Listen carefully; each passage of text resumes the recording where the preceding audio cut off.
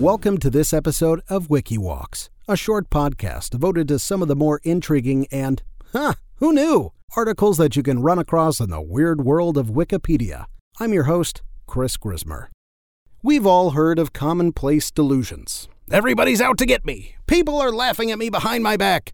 Even politicians have some good in them. But there are some lesser known and much stranger ones.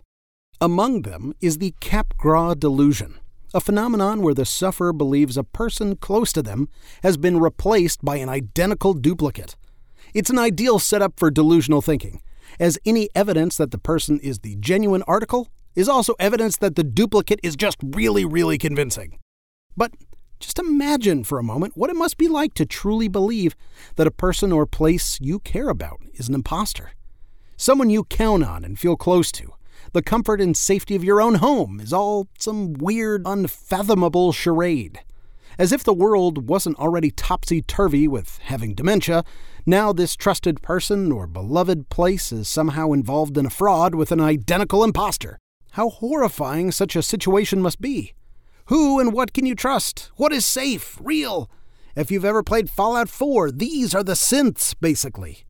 Capgras syndrome is what's known as delusional misidentification. It's the opposite of déjà vu. People with Capgras syndrome think that their spouse, family members, or even their pets have been replaced with doubles. Imagine how disconcerting it would be to have someone who looks like a loved one sit down with you and know intimate details about your life, even though you're positive that person is just a superbly talented con artist. As little as we know about what causes Capgras, it took a long time before we knew even that much. The disorder was discovered in 1923 by French psychiatrist Joseph Capgras, describing a patient he referred to as Madame Macabre, who was convinced that her family and neighbors had all been replaced by lookalikes. She said that she'd had 80 husbands. One imposter would simply leave to make room for a new one. As the delusion became well known, it was assumed that it was a form of hysteria that only affected women. Not true, although it seems to favor women by a 60-40 split. And that it was purely psychological. Even when doctors began seeing brain lesions in Capgras sufferers, they were dismissed as unrelated until the 1980s, when researchers began to consider that Capgras might have a physiological cause. Capgras delusion is extremely rare. However, even that has a downside because it's so rare, it's been difficult to study or establish effective treatments. Therapy and antipsychotic medication are the typical approaches, but it's not a cure-all. But Capgras is not the only psychological delusion disorder out there, and we're going to look at some of them. For example, Fregoli syndrome, or Fregoli delusion, not to be confused with ravioli, give me the formuoli, was named after a quick change artist, Leopoldo Fregoli. The Fregoli delusion, or Fregoli syndrome, leads people to believe that the people around them are actually other people in disguise. For example, you see your doctor and think that it's actually your ex-girlfriend disguised as your doctor. One patient was convinced that two famous actresses put on the guise of her nurses and acquaintances in order to torment her. People with Fregoli delusion think that the people around them are capable of changing their appearance, dress, and gender in a matter of moments, like Mystique from X-Men or chameleons from Earth.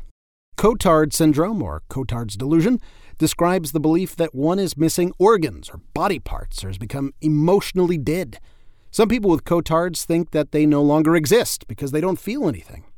Cotard's usually occurs in tandem with psychosis like schizophrenia and bipolar disorder.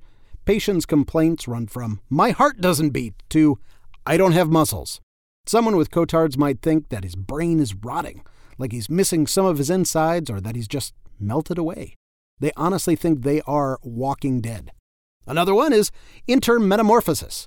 People with intermetamorphosis think that familiar people in their lives have switched identities, both physically and psychologically. While Fregoli syndrome involves just a physical transformation, intermetamorphosis includes the self. You might, for instance, decide that your father is really your brother, and every time you see your father, you see him as having the physical and psychological attributes of your brother.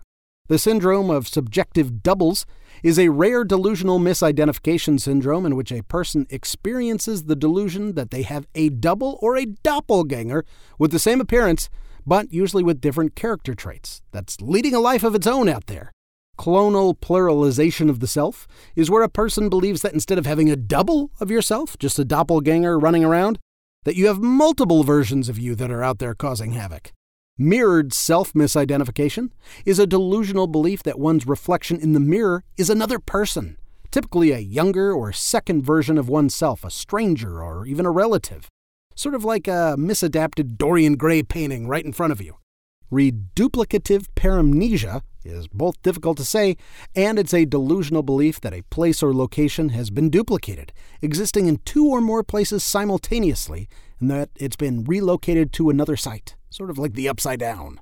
People with delusional parasitosis have an unshakable false belief that they're infested with insects and worms and mites and lice and fleas and other organisms.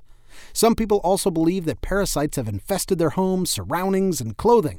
They often provide vivid descriptions of how the organisms enter their bodies via the skin and other body openings and move around, all over. The sensations of itching and crawling and irritation, are you scratching yourself right now, by the way, are very real to them. In an effort to rid themselves of these sensations, people may scratch or pick out or mutilate their skin enough to cause sores and ulcers. Such sores often then become infected.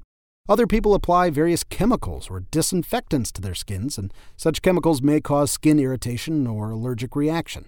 People will bring samples of hair and skin and debris, such as dried scabs, dust, lint, to their doctor to prove that the infestation is real. And people may put the samples on a microscope slide or carry them in a container. They go all out. Delusional parasitosis most often affects people over 50 and women. But it's pretty rare, unless, of course, you are having withdrawals of methamphetamines, in which case it is a classic symptom. Meth, not even once. And lastly is one we're all familiar with, déjà vu. Déjà vu isn't a delusional misidentification syndrome, but it can be just as disconcerting. Now, you see, déjà vu happens to a lot of us. Of course, you see something and immediately feel like it's something you've seen before. Or someone says something and you look around at the comment and the environment and everything. You could swear it's already happened, a glitch in the matrix, so to speak. But some people have chronic déjà vu. They remember things that never happened, like already watching the news, going to a friend's funeral, or meeting someone for the first time. For them, nothing is new. One man said he wouldn't go to a doctor to find out what was wrong with him because he'd already been. Except he had not. Your brain is a delicate organ, and these most unfortunate disorders often stem from some type of trauma, be it mental or physical. Many of them are brought on as a result of traumatic brain injuries from accidents. So the next time you talk to someone who might be your clone, your uncle, father, sister, mom, or Jamie Lee Curtis / Lindsay Lohan doing a Freaky Friday swap, but this time with missing organs, if they tell you that you need to make sure you wear a helmet, well, they're not that delusional. You might just want to hear them out.